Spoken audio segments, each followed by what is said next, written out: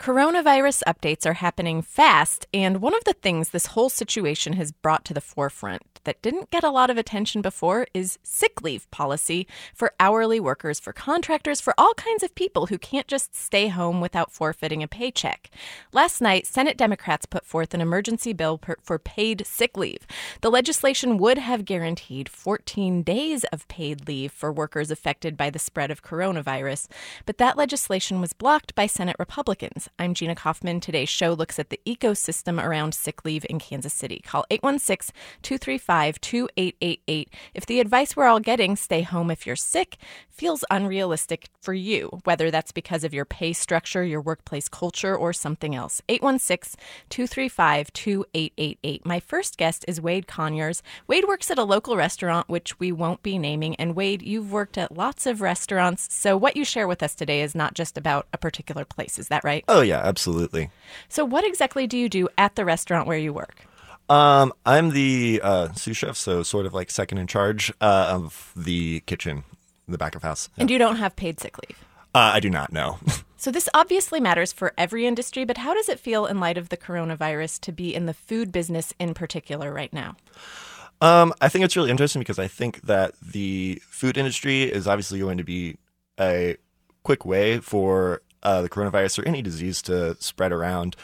I think it's also just to add on to that is just the fact that most of the service industry works for an hourly wage. And as it is, the idea of paid sick leave for someone on that is working hourly is sort of an enigma. It's not even something that a lot of people really expect or ever expect when they move into or like accept a job like that.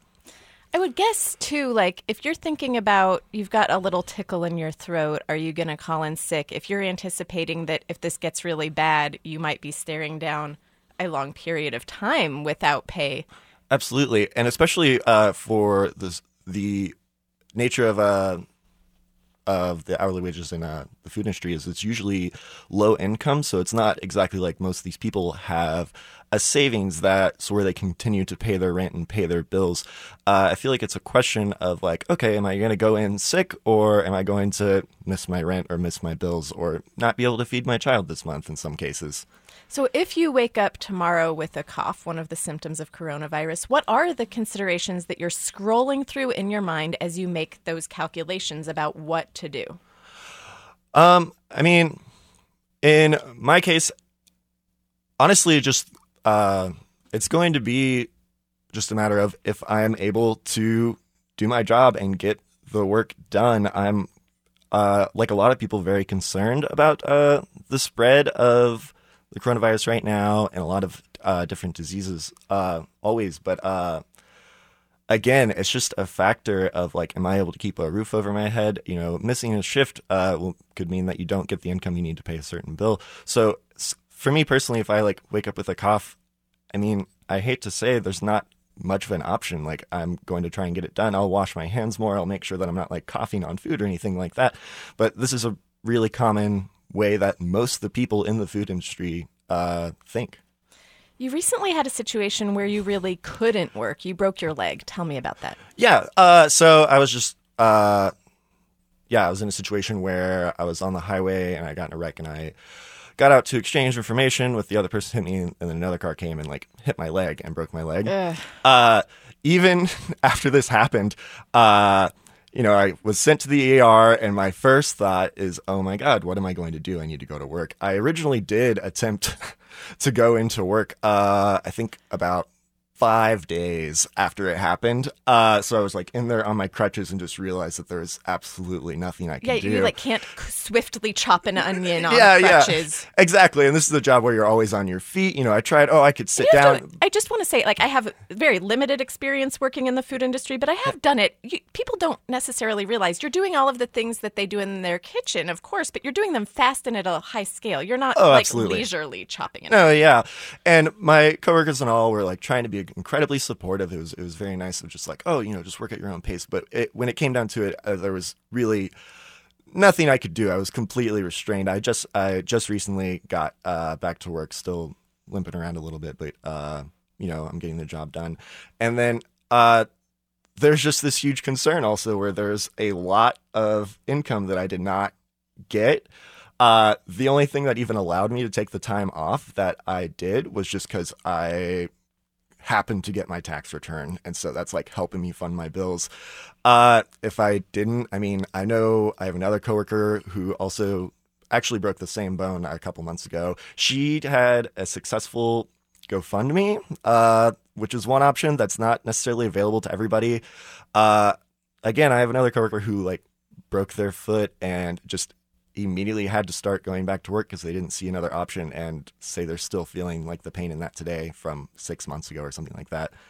My other memory from working in the food industry, and I'm curious whether this has changed in light of coronavirus, is that there just is a culture around like, you come into work. If you call in sick without like an emergency, that's just kind of not part of that culture. Absolutely. No.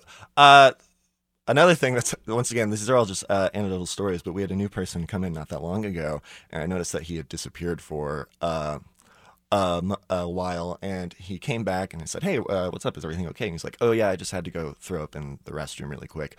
And I said, oh, so you're sick? And he's like, yeah. And I said, okay, you can go home.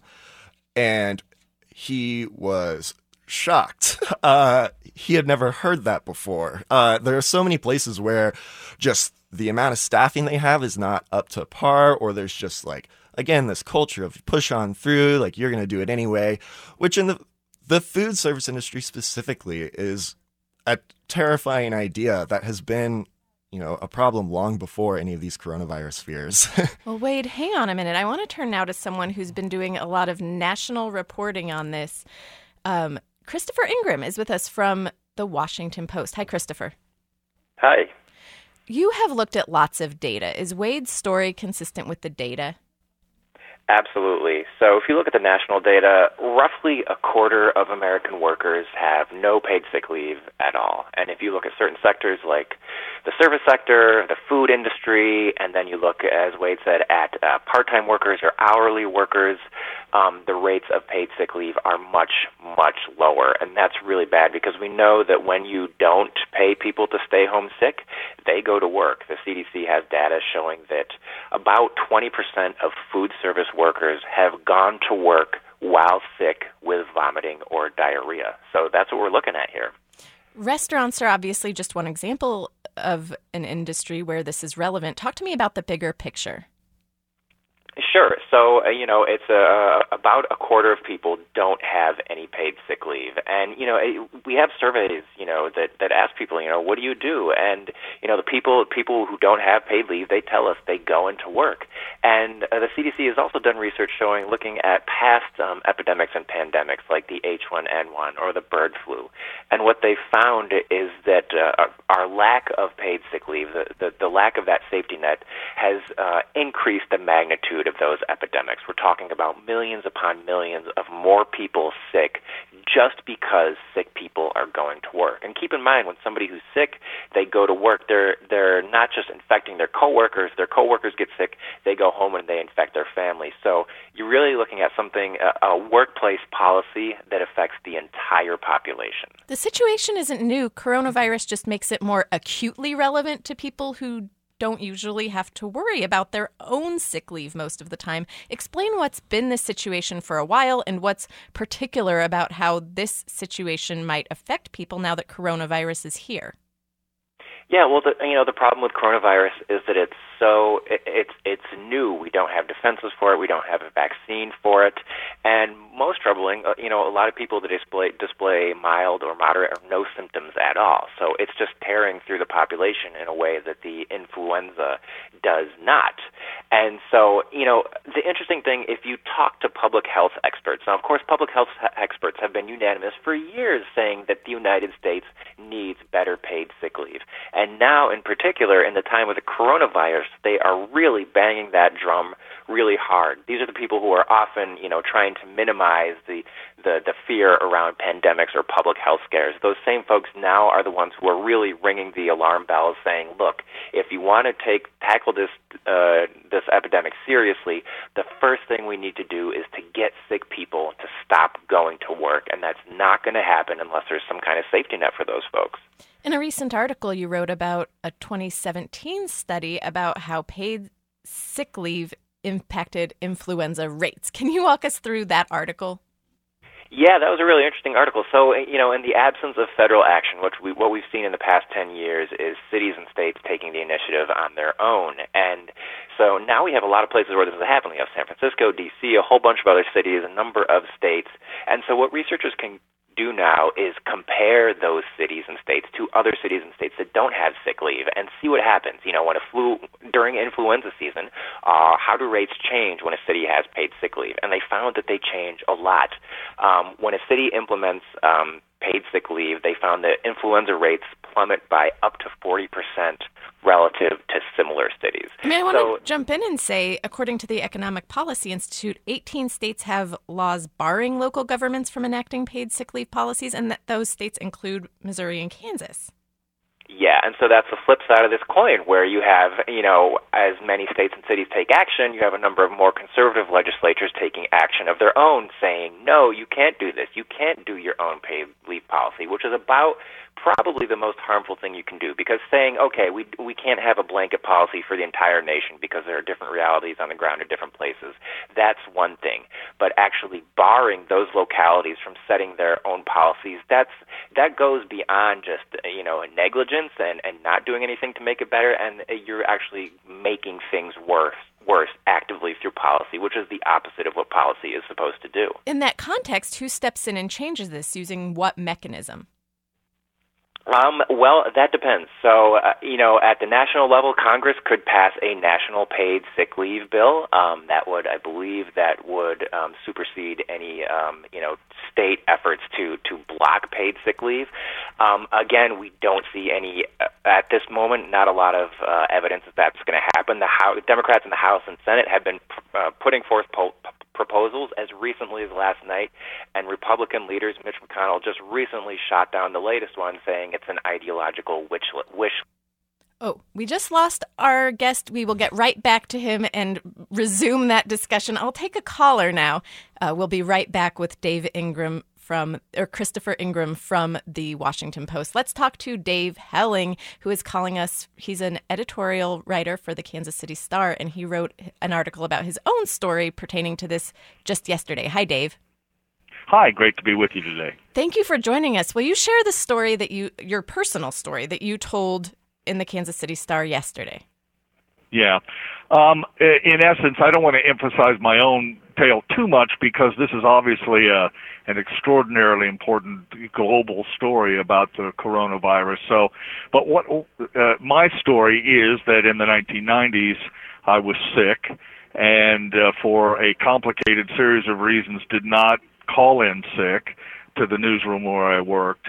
Until my sore throat got so overwhelming that I had to go to a doctor, found out I had strep throat, took antibiotics, and then about 6 months later developed a pretty serious case of psoriasis and psoriatic arthritis, which at least some doctors believe is related to the untreated strep throat, and I've had to have treatments for psoriasis now for the rest of my life. I still take it today. And I guess I was using that story to illustrate that paid sick leave is important, extraordinarily important, and all the issues we're talking about, but there's a cultural dimension to it too, which is a lot of employees in America refuse to call in sick when they're sick, and that is a problem, and that was a problem that I had 25 years ago and will be a huge problem if that continues during this pandemic. I mean, you were talking about that you felt you were indispensable. Was Yes. that about yourself, or was that about maybe like your coworkers, your teammates, how people you felt relying on you? Yes. Well, it was much more a culture, and you've worked in newsrooms, which may be unique in some ways, although I must say I got emails from people who work in hospitals and other places, and they feel the same pressure. And the idea is people who call in sick are somehow malingerers or fakers, or, they're out playing golf and they're not really sick. And that attitude is extraordinarily prevalent in some workplaces. And it's, silly. And in my case, it was extraordinarily dangerous and expensive. And in other cases, it may be that too. And so as we work through the coronavirus, what I was trying to say in my column is, we've got to make it so that it's easy to call in sick, and that it is not costly, that those, people still get paid, which I think Christopher was talking about. And then you shouldn't feel guilty about it. You shouldn't feel as if there's some pressure from either your bosses or your coworkers that you're somehow cheating the system if you call in sick. That will be a disaster if and when this virus continues to grow. Would you say, when you talk about the culture, one of the details in your article, which really did take me back, is awards in school for not missing a day. Yes. That we're really trained into this mindset. Yeah, we're saying to kids, boy, if you never if you always go to school and you're never sick, that's somehow something to be rewarded. And while we want kids to go to school, we also want them to stay home when they're ill and not spread their illnesses to their schoolmates or to their teachers or other workers. And instead, we sort of frown on that, and that culture, in my view, which is why I wrote the column, is something we really need to overcome. Now, I think the government can help overcome that by being much more aggressive on paid sick leave and extended sick leave and time off for, to take care of children who are ill. The system we have set up is just very haphazard and insufficient to the moment. But, and so I sort of believe if you can change that, then you can start changing attitudes. But, in my column, I pointed out that in 2017, I think, according to one study, half of all employees over the age of 61 took not a single work day or a sick day that year. Not one. And that, Yeah, your line there was, trust me, we're not that healthy. Yes, we're not. And there is this idea, well, it's just a sniffle, I can go in. Well, it's just a little bit of a sneeze, I can go in. Well, I'm at 100-degree temperature, and no one's going to notice. And I'm, focused a little bit on that far beyond coronavirus because the regular flu has been a bit of an issue, as you know, this winter, and colds and infections. Okay, sounds like we lost Dave Helling, perhaps. I'm not sure, but he has made a good point, and I'm going to go back to Christopher. And tell them I'm sick, and we got to get over that, or this coronavirus epidemic in this country will just get out of control in a big hurry. Dave Helling, thank you so much for calling in today. Yeah, no, it's my pleasure. Good luck. Thank you. You bet. We will be rejoining Christopher Ingram with the Washington Post in just a moment, but Wade, we talked a little bit about the cultural piece of this in your circumstance, too. Yeah. The lack of paid sick leave is one piece. There is a culture that encourages showing up no matter what. You have both of those circumstances. Oh, no, absolutely. Yeah, I thought that was a really interesting point that brought up about getting awards in school for never showing up, or for always showing up and never taking days off. I believe that does carry over a little bit into the workplace. And yeah, I find that especially also in the restaurant industry that a lot of people just take a lot of pride in their work. Just they want to be able to do it no matter what. Nothing can hold them back or anything like that, which is kind of a unfortunate short-sighted irony that in turn they could be infecting this work that they are so proud of that they are like in turn perhaps harming the people that they're serving, that they're trying to take this pride in serving. Yeah. I want to return to Christopher Ingram with the Washington Post. I'm sorry that our call dropped earlier, Christopher. That's okay. I want you to finish what you were saying. As we dropped off, you had just said Mitch McConnell. Yeah. So can you kind of reset that up and then pick up where you left off?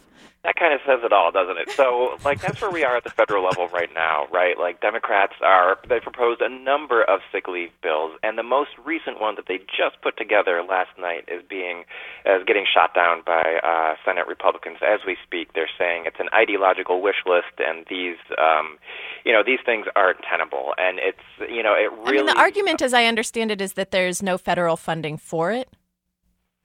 Yeah, it's still unclear. It's very early days with these conversations, but the bill is pretty straightforward. It would provide paid sick leave. It would provide universal coverage for testing. And these are very basic things that we see every other country that's dealing with this virus. They are doing these things, and for us, that's still an ideological bridge too far for Republicans in government. So I don't know where we go from here. The negotiations are ongoing, but yeah, I mean, there's a real, as the previous speakers are saying, there is a real culture of work profits before everything in this country, and that mostly comes from the top. A lot of it comes from policymakers, but a lot of it comes from us too as individuals. There are so many of us who have access to paid sick leave, and we go into the office sick anyway, and that has to change too. There's a real cultural problem. For so many years, we've had it so easy that we've been able to prioritize profits above everything else. We've been able to think of that as the greatest public good. And what this epidemic is reminding us is that that's a very narrow way to conceive of the public good, and it might not be sufficient in a time like this. It's easy to shake a finger at an employer who doesn't provide sick leave. Can you talk about this from an employer's standpoint? Because, the absence of a rule about sick leave doesn't mean you can't just choose to provide it. However, I'm assuming, some factors that contribute to the fact that a lot of employers don't just provide it. Yeah, well, I think when you talk to folks like the Chamber of Commerce and these individual businesses and business groups that oppose these measures, they're really worried about costs. They say that small businesses can't absorb these costs. They can't absorb the cost of paying a worker to stay home sick, and that's partly because that cost is really salient. If you're an employer, you know exactly what that cost is. But again, you have to look at the broader picture, and what the studies by CDC and public health experts have shown is that it is much more expensive for us to not have paid sick days than it is to have it. The CDC did a study where they calculated that we're costing employers about $1 to $2 billion a year simply by not mandating paid sick days and letting sick people go to work. So long run, we are just throwing money away. We are a much less healthy country than we need to be because we are so focused on these short-term costs.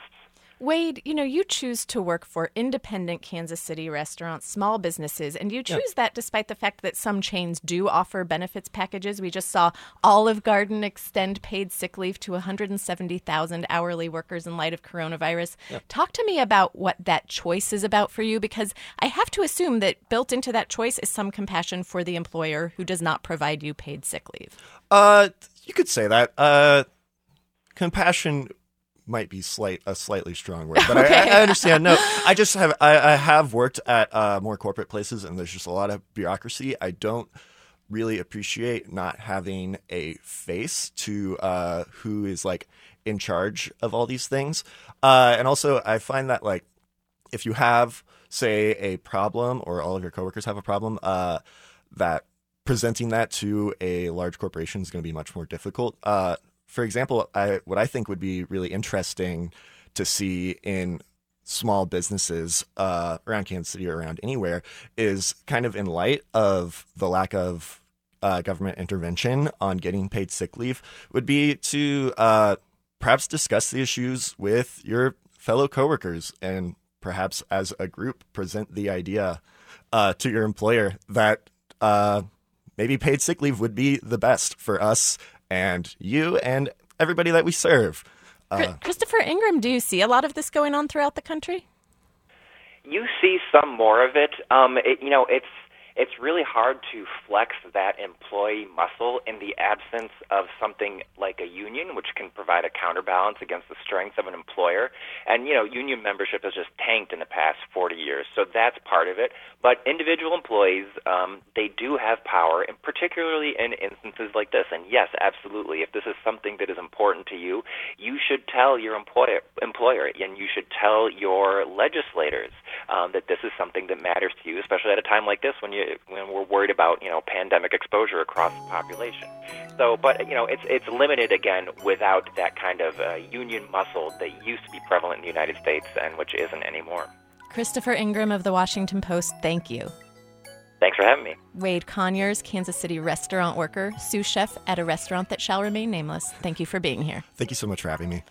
KCUR has a blog where you can get coronavirus updates and information that are relevant to our community. You can find it at kcur.org.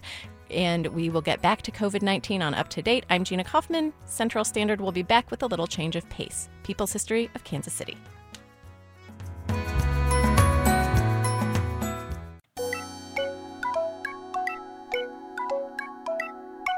I'm Gina Kaufman. This is KCUR Central Standard. We'll get back to the news of the day here on KCUR. We'll have more COVID-19 updates on Up to Date. But now let's go to the latest episode of The People's History of Kansas City, hosted by Suzanne Hogan. This time, the podcast tells the story of booze in Kansas, or actually this one guy who changed the story of booze in Kansas. He was just kind of a cowboy who did things his way. I wanted them to know what the law was and tell them that they need to obey the law. And sure enough, the trunk popped open, and out comes this guy in a suit and a hat. When my friend and colleague Matthew Long Middleton first talked to me about doing a story about a hot-headed Kansas cop, I had my doubts. But when I learned that this guy's crazy antics are actually the reason I can drink a cocktail in Kansas today, my attitude changed. Kansas has historically been a weird place when it comes to alcohol. It's a state that had a strong temperance history, with folks like Carrie Nation, a Kansas woman who was known for attacking drinking establishments with a hatchet in the early 1900s. Kansas's drinking laws over the years have been contradictory and unclear. For a long time, you couldn't buy liquor by the drink in Kansas unless you belonged to a dining club. My parents also remember the 60s, the days when 18-year-olds would drive to Kansas to get booze because you had to be 21 in Missouri. But the beer in Kansas was 3.2 beer up until just recently. When it comes to booze in Kansas, it's been a state that's been slow to change. But the person who helped change the laws was actually the person who enforced the drinking laws the most. And he was a guy that used some pretty unconventional and questionable tactics. Matthew Long Middleton is a producer at KCUR 89.3, and he brings us this story. So when I first heard some of these stories, honestly, they sounded like folk legends. Some of them, I was like, come on. I was having dinner with my colleague, Jim McLean. He's been a reporter in Kansas for, a while, and you might recognize him from another KCUR podcast, My Fellow Kansans. He's telling me old stories about Kansas, and he starts talking about this guy. He wasn't very big, but he was in good shape, and he pretty much looked like he was ready to pounce at any time. He would charge into dangerous situations and handle them himself, and got into gunfights and all kinds of physical altercations. There were more stories of shootouts on buses, drug busts, fistfights, death threats. But this wasn't the Wild West days of Kansas. It was the 1950s, 60s, and 70s. And this guy, Vern Miller, wasn't the criminal. He was the lawman. Eventually, he would become the Attorney General of Kansas and even ran for governor. He was just kind of a cowboy who did things his way. The narrative of the state of Kansas, where you had these marshals and these sheriffs of these Wild West communities that would take matters in hand and clean up the town, right? Well, there was a certain amount of that to Vern Miller. His signature move during busts throughout his career was he'd pop out of trunks. He'd hide in the trunk of a car, and when the signal was given, he'd pop out like a haunted house prop and arrest people. As I started digging around about Vern Miller, I quickly realized he was a polarizing guy. I think Vern Miller stands today as one of the greatest public figures in Kansas history. He was like a legal pit bull. He was the most active attorney general we've ever had. And the press followed him. He was news. And he was news that some people hated. When I asked about him on some Facebook groups, a guy named Mike Blau wrote, "He was the worst of the worthless." He wrote that in all caps, by the way. Tim Murphy, "He was terrible. Didn't that nut try to arrest plane passengers for drinking over Kansas or keep planes from serving alcohol over Kansas or some nutty crap like that?" Chris Craig, "Vern truly was a POS in many ways." Vern lived the rag-to-riches American dream. He was from the poorest part of Wichita there was, Hoover's Orchard. It was notorious because of what we could see from the outside was what appeared to be cardboard shacks. Mike Danford grew up in Wichita and wrote a biography about Vern Miller. As a child, Vern lived on 10 acres. His dad worked in downtown Wichita. They had a few cows, and Vern also worked at a nearby dairy in the pre-dawn hours. He was a literal cowboy, and he would ride his pet donkey standing on its back. When I started this research online, people speculated that Vern was dead, but he's not. He's 91 years old now, and I tracked him down through Mike Danford and Vern's children. He now lives outside of Phoenix, so I called him up. Hi, Vern, can you hear me? Oh, hear you well, huh? Vern's memory is still spot on, and he could tell me about his early years, how he became one of the toughest guys in town. There was a lot of scrapping going on. Everybody scrapped at that age and back in those days. Yeah, boxing without gloves sometimes. He joined the Army when conflict broke out in Korea in the 1950s, and when he was discharged, he returned to Wichita, jobless. A cryptic ad in the paper caught his eye because he knew he met one of the qualifications, ability to drive a motorcycle. So he basically showed up and learned there that the job was as a road patrolman with the sheriff's office.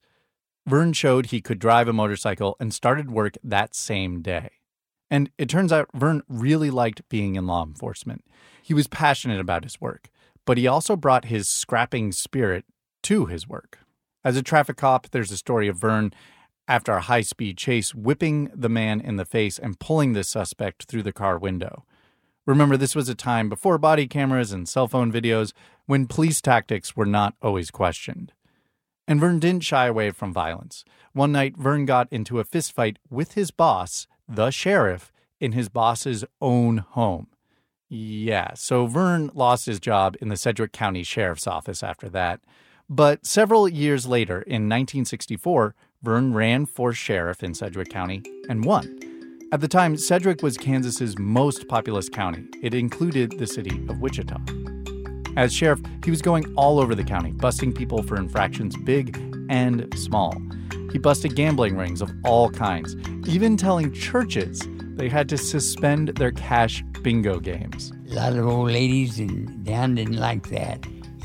They like to play bingo. People would claim that Vern even raided churches, but he denies that ever happening. He especially enforced Kansas's unique drinking laws, which at the time prohibited people from purchasing liquor by the drink. And he says what always motivated him was a commitment to the law. Kansas, so long, it hadn't had any laws enforced along those areas. I wanted them to know what the law was and tell them that they needed to obey the law. If they didn't, then there'd be trouble about it. Vern's friends and family also say the same. In fact, it may be what sets him apart from your run-of-the-mill moralizer, according to his friend and former campaign advisor, John Frieden. Of all the years I have known him, I don't think I've ever had a discussion with him on the evils of cocktails or drinking.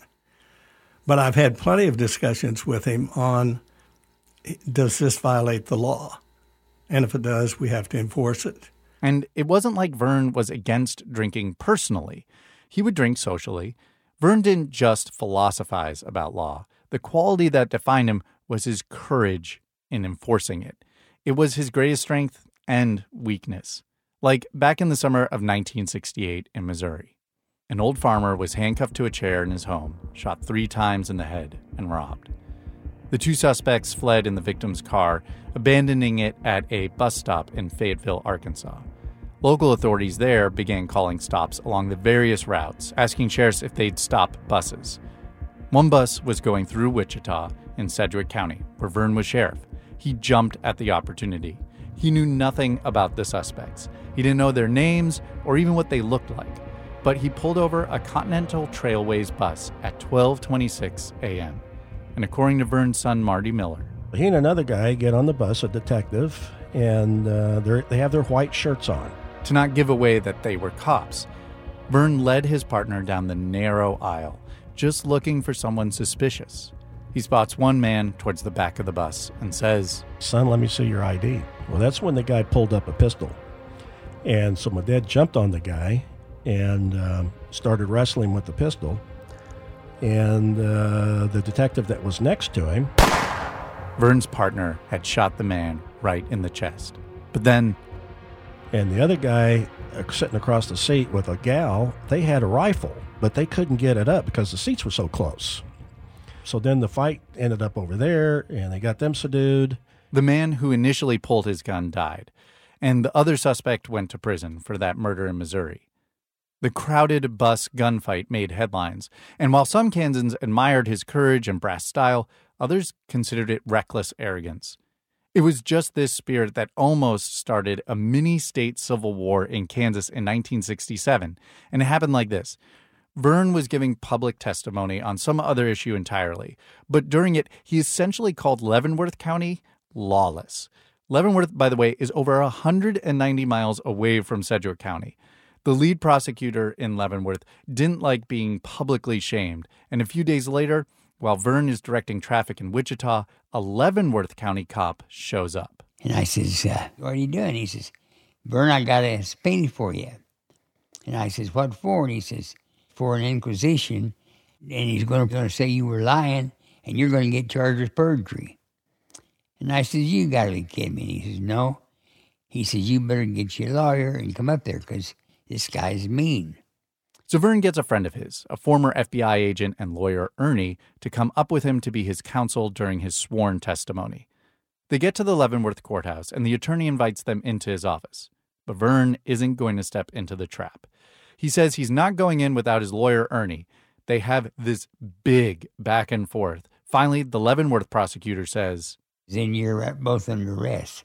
So he says to the two officers, arrest him and put him in jail. By then, things got a little hot, and I was a little hot, and I said, first one of you guys gets out of the chair, I'm going to kill. Don't make a mistake. Apparently, nobody wanted to kill or be killed. So Vern and his lawyer, Ernie, storm out of the courthouse. Ernie says they have to go to the attorney general and tell him what's going down. They drive to Topeka to tell the AG. And at the end of that meeting, Ernie and Vern are so incensed, they tell the AG, we'll come back and serve the subpoena, but when we do, it will be with 30 armed Sedgwick County deputies. The attorney general said, oh, no, we can't have a big fight like that going on in Kansas. So Vern and Ernie drive back down to Wichita, and when they get off the turnpike, they're handed a message. And it says, do not return to Leavenworth, case dismissed. The attorney general had pulled some strings to defuse the situation between the two counties. No, I felt bad. But let me tell you, I'm in a bind. At that time in Kansas, it was not against the law to resist an unlawful arrest. He's right.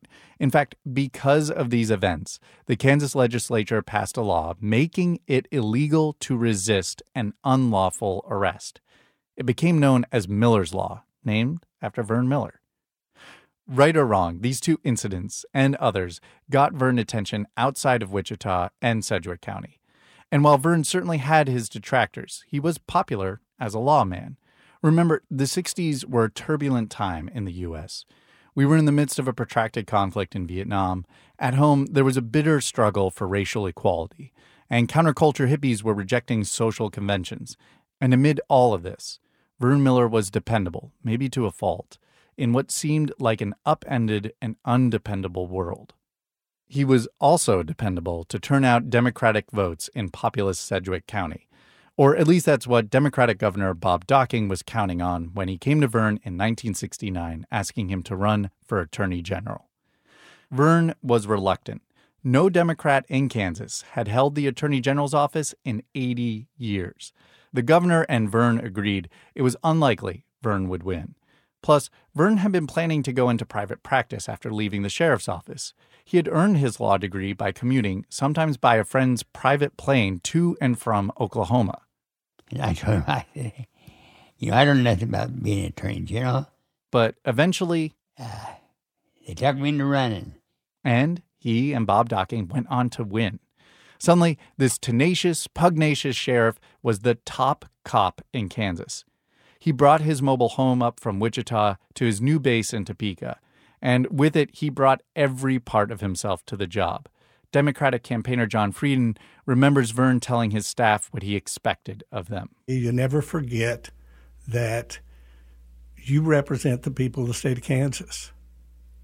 And when you're writing your opinions and when you're making your decisions, you make them based upon what the law is, and you do it honestly and let the chips fall where they may. Traditionally, the job of Attorney General is treated as a management job. You make sure the laws of the state are enforced through memos and decisions about where to deploy investigative and prosecutorial resources across the state. But according to John Frieden, Vern saw it slightly differently. The Attorney General is the chief law enforcement officer, and he was hands-on. Boy, was he. During his campaign for AG, he pledged to, quote, land in the middle of the drug-ridden hippie commune at Lawrence with both feet. Within the first weeks of being on the job, he not only directed but also personally executed raids in Lawrence and at the University of Kansas. Susan Hudgens, who now lives outside of Topeka, says she witnessed one of those raids when she was a high schooler who had cruised into Lawrence with her friends. They found themselves hanging out near one of the dorms. We were enjoying one of those crisp, crunchy, wonderful fall evenings. We were basically hanging out there talking and counting money amongst us to see if we could go to the pool hall or somewhere else. Then a number of cars pulled up. And sure enough, the trunk popped open, and out comes this guy in a suit and a hat. It was Vern Miller. He and his men converged on the buildings. And as they start going in, lights start going on. You know, these are high-rise buildings, and lights start going on from the bottom to the top, and we can see stuff flying out the window. With all the cops inside, Susan and her friends saw an opportunity. We just grabbed a trash bag and went over to the bushes around the dorms and started looking for what we could find. It was like Halloween and the Easter Bunny, quite a bunch of marijuana in Ziploc bags and various paraphernalia items, mostly small things. We picked it up and made off with it before anybody noticed. I didn't ask what happened next, but I'll leave that to your imagination. These raids left a mark on some people. It was weird. It was kind of a you never knew where he might pop up, and it was more of an urban legend for us. Watch out, it could be Vern in that trunk. He acted more like the FBI guys chasing Bonnie and Clyde than a bureaucrat passing papers and writing reports, and that impression stuck. And it was this kind of brash public enforcement that upset then Kansas Speaker of the House, Calvin Strohrig. The day after the KU raid, Calvin marches into the AG's office. As Vern's son Marty remembers this story. Never sits down, starts putting his finger in my dad's nose, starts threatening him about the next time he does a raid, he has to tell the legislature. And he wanted to know where the money came from to do such a thing, in which it didn't cost the state one dime. And my dad goes, you know, buddy, I don't know who you are, but I'm going to kick your you-know-what. Chased the guy out of his office and chased him down the hallway. And so when they got to the stairs, Dad turned around and went back to his office. And it wasn't before long, the governor called Dad. He says, do you know who you just chased out of your office? And Dad says, no, I don't even know who the guy was. He was being very rude and threatened me, and I'm not going to take that. I heard from two other sources that Vern actually punched the Speaker of the House.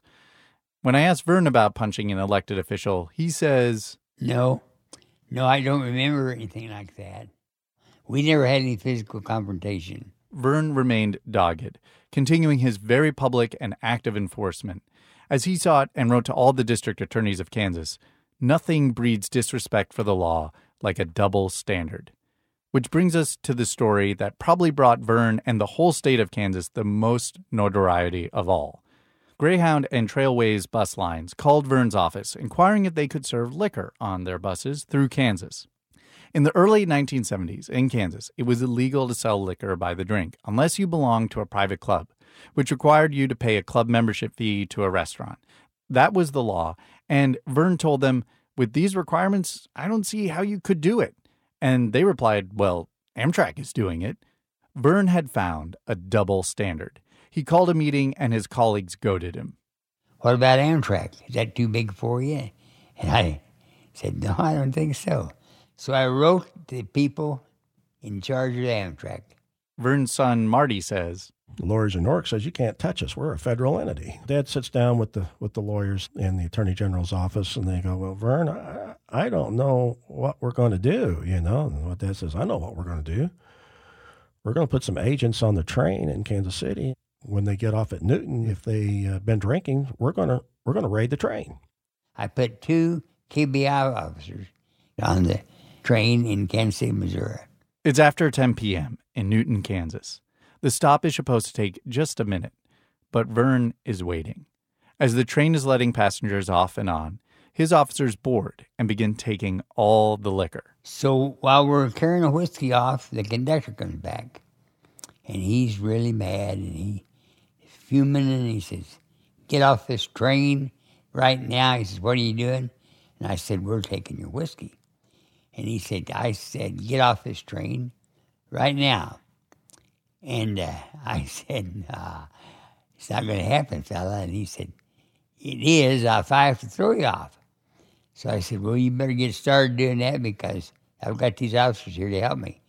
So they latched on to him, and I said, "Put him in jail." They put him in jail. And the train couldn't leave without a conductor. So the train sat all night there in Newton, Kansas, a little podunk town. It would take a day for a new conductor to fly down from Chicago. And meanwhile, Amtrak lawyers file an injunction, which gets promptly thrown out of U.S. District Court. Amtrak appeals this ruling to the Supreme Court. But it's kind of clear in the Constitution. The states regulate alcohol delivered to or used in their state. So Vern won. And the consequences of this ruling didn't stop there. After our first raid there, I got a call from the lawyers in the airlines. And they said, "General, what are you going to do about the airplanes?" And I said, "Well, fellas, I believe you're under the same law. And I believe you're subject to it. So if you stop, I won't be raiding a plane." So they said, "Well, it stopped." So they stopped serving liquor over Kansas for a couple of years. Well, all this shone an uncomfortable spotlight on Kansas. There were late-night talk show jokes about it, and people to this day still circulate the untrue legend that Vern and his KBI agents also raided planes. It would take over a decade, but eventually the people of Kansas amended their own constitution to allow liquor sales by the drink. Vern's son Marty feels confident that if anybody's thankful for liquor by the drink, they need to thank my dad.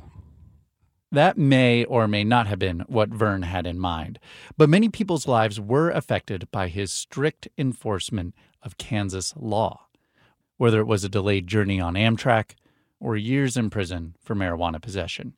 Vern ran for re-election as Attorney General in 1972 and won every single county in Kansas. And 2 years later, when Governor Bob Docking decided to run for U.S. Senate, the Democratic Party was looking for someone to continue their hold on the governor's office and called on Vern. And as John Frieden remembers, the pressure was just enormous. I mean, there wasn't a day that there weren't people in his office saying, "You got to run for governor. You know you can win." There was a poll run right before he ran for governor. On that particular poll, he had 85% of the support of the people of Kansas. I have never seen a poll that favorable to a candidate. But at the same time, I never heard Vern say, "I really want to be governor." He may have thought that, but I never heard him say that. The race would be close, really close. Vern lost to Robert Bennett by less than half a percentage point, just 3,677 votes. A number of those lost votes were in Douglas County, where the University of Kansas is. Years of making a public example out of the drug-ridden hippie commune had maybe been too much. Vern's campaigner, John Frieden. And I think anybody that looks back at those times, the laws that he enforced that the people kind of were uncomfortable with, they changed the laws. And we came back into the 20th century. Vern spent the rest of his working days practicing law in Wichita and eventually retired to Phoenix. He's been honored by the Kansas Bar Association, but his story is really complicated. His approach to law enforcement would get more scrutiny today, as police brutality and hardline approaches to law enforcement have become major issues.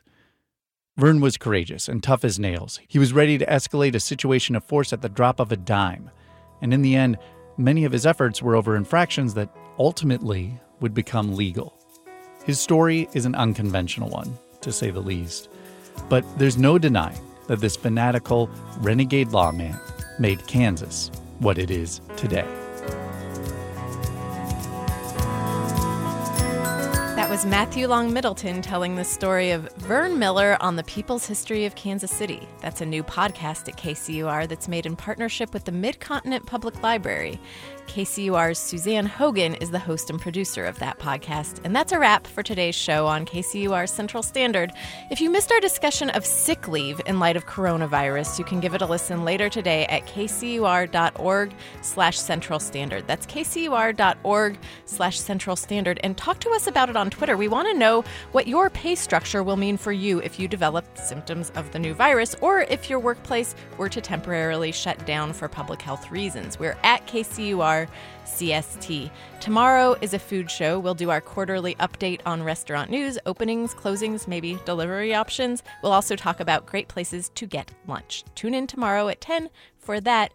KCUR's Central Standard is produced by Melody Rowell, Mackenzie Martin, Michelle Tyreen Johnson, and Noah Taborda. I'm Gina Kaufman. Up to Date is next. Steve Kraske will be talking with KCUR's health reporter for COVID-19 updates in just a minute. Stay tuned.